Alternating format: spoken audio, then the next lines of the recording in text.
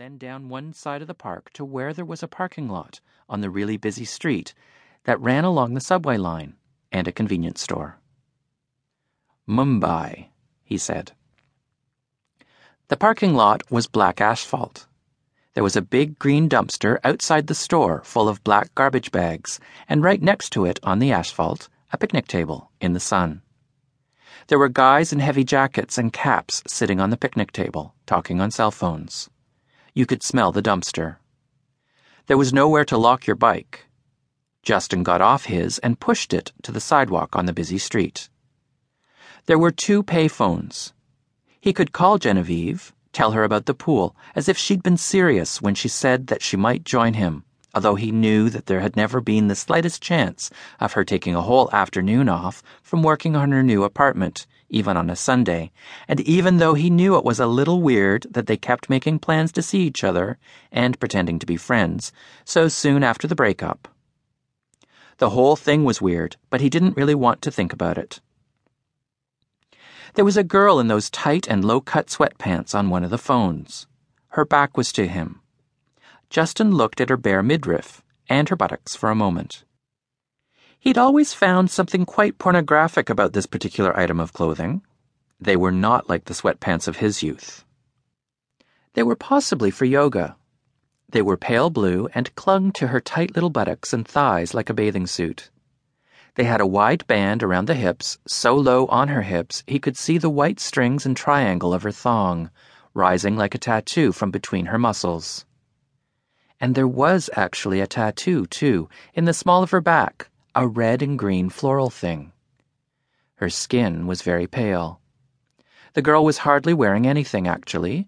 A matching crop top with an athletic crisscross back was all that covered her breasts, which he could not see. Justin hesitated before moving around her to the other phone because he wanted her to turn around. He noticed her hair then, too. It was a thick cascade of streaks. The girl was kicking a running shoe against the post that supported the phone. As he stood beside her and picked up the receiver on the next phone, he heard her say, "I've been here 15 fucking minutes. I've called twice already." He glanced over and smiled. She jerked her head towards him, and he saw her face, her violently blue eyes. She had full lips, some pale freckles over her nose, and her eye makeup was smudged, as if she had been crying. She did not smile at him. She turned her head away. He glanced at her breasts as he dialed. They were quite full, and the nipples were clearly visible under the stretchy stuff.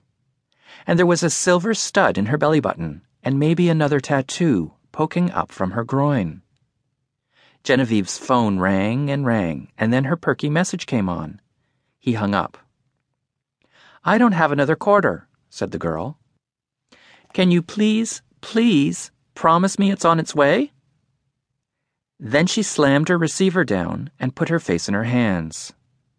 She turned away from Justin and leaned against the plastic awning of the phone. Justin stood there for a while, too. He didn't know where he was going anyway.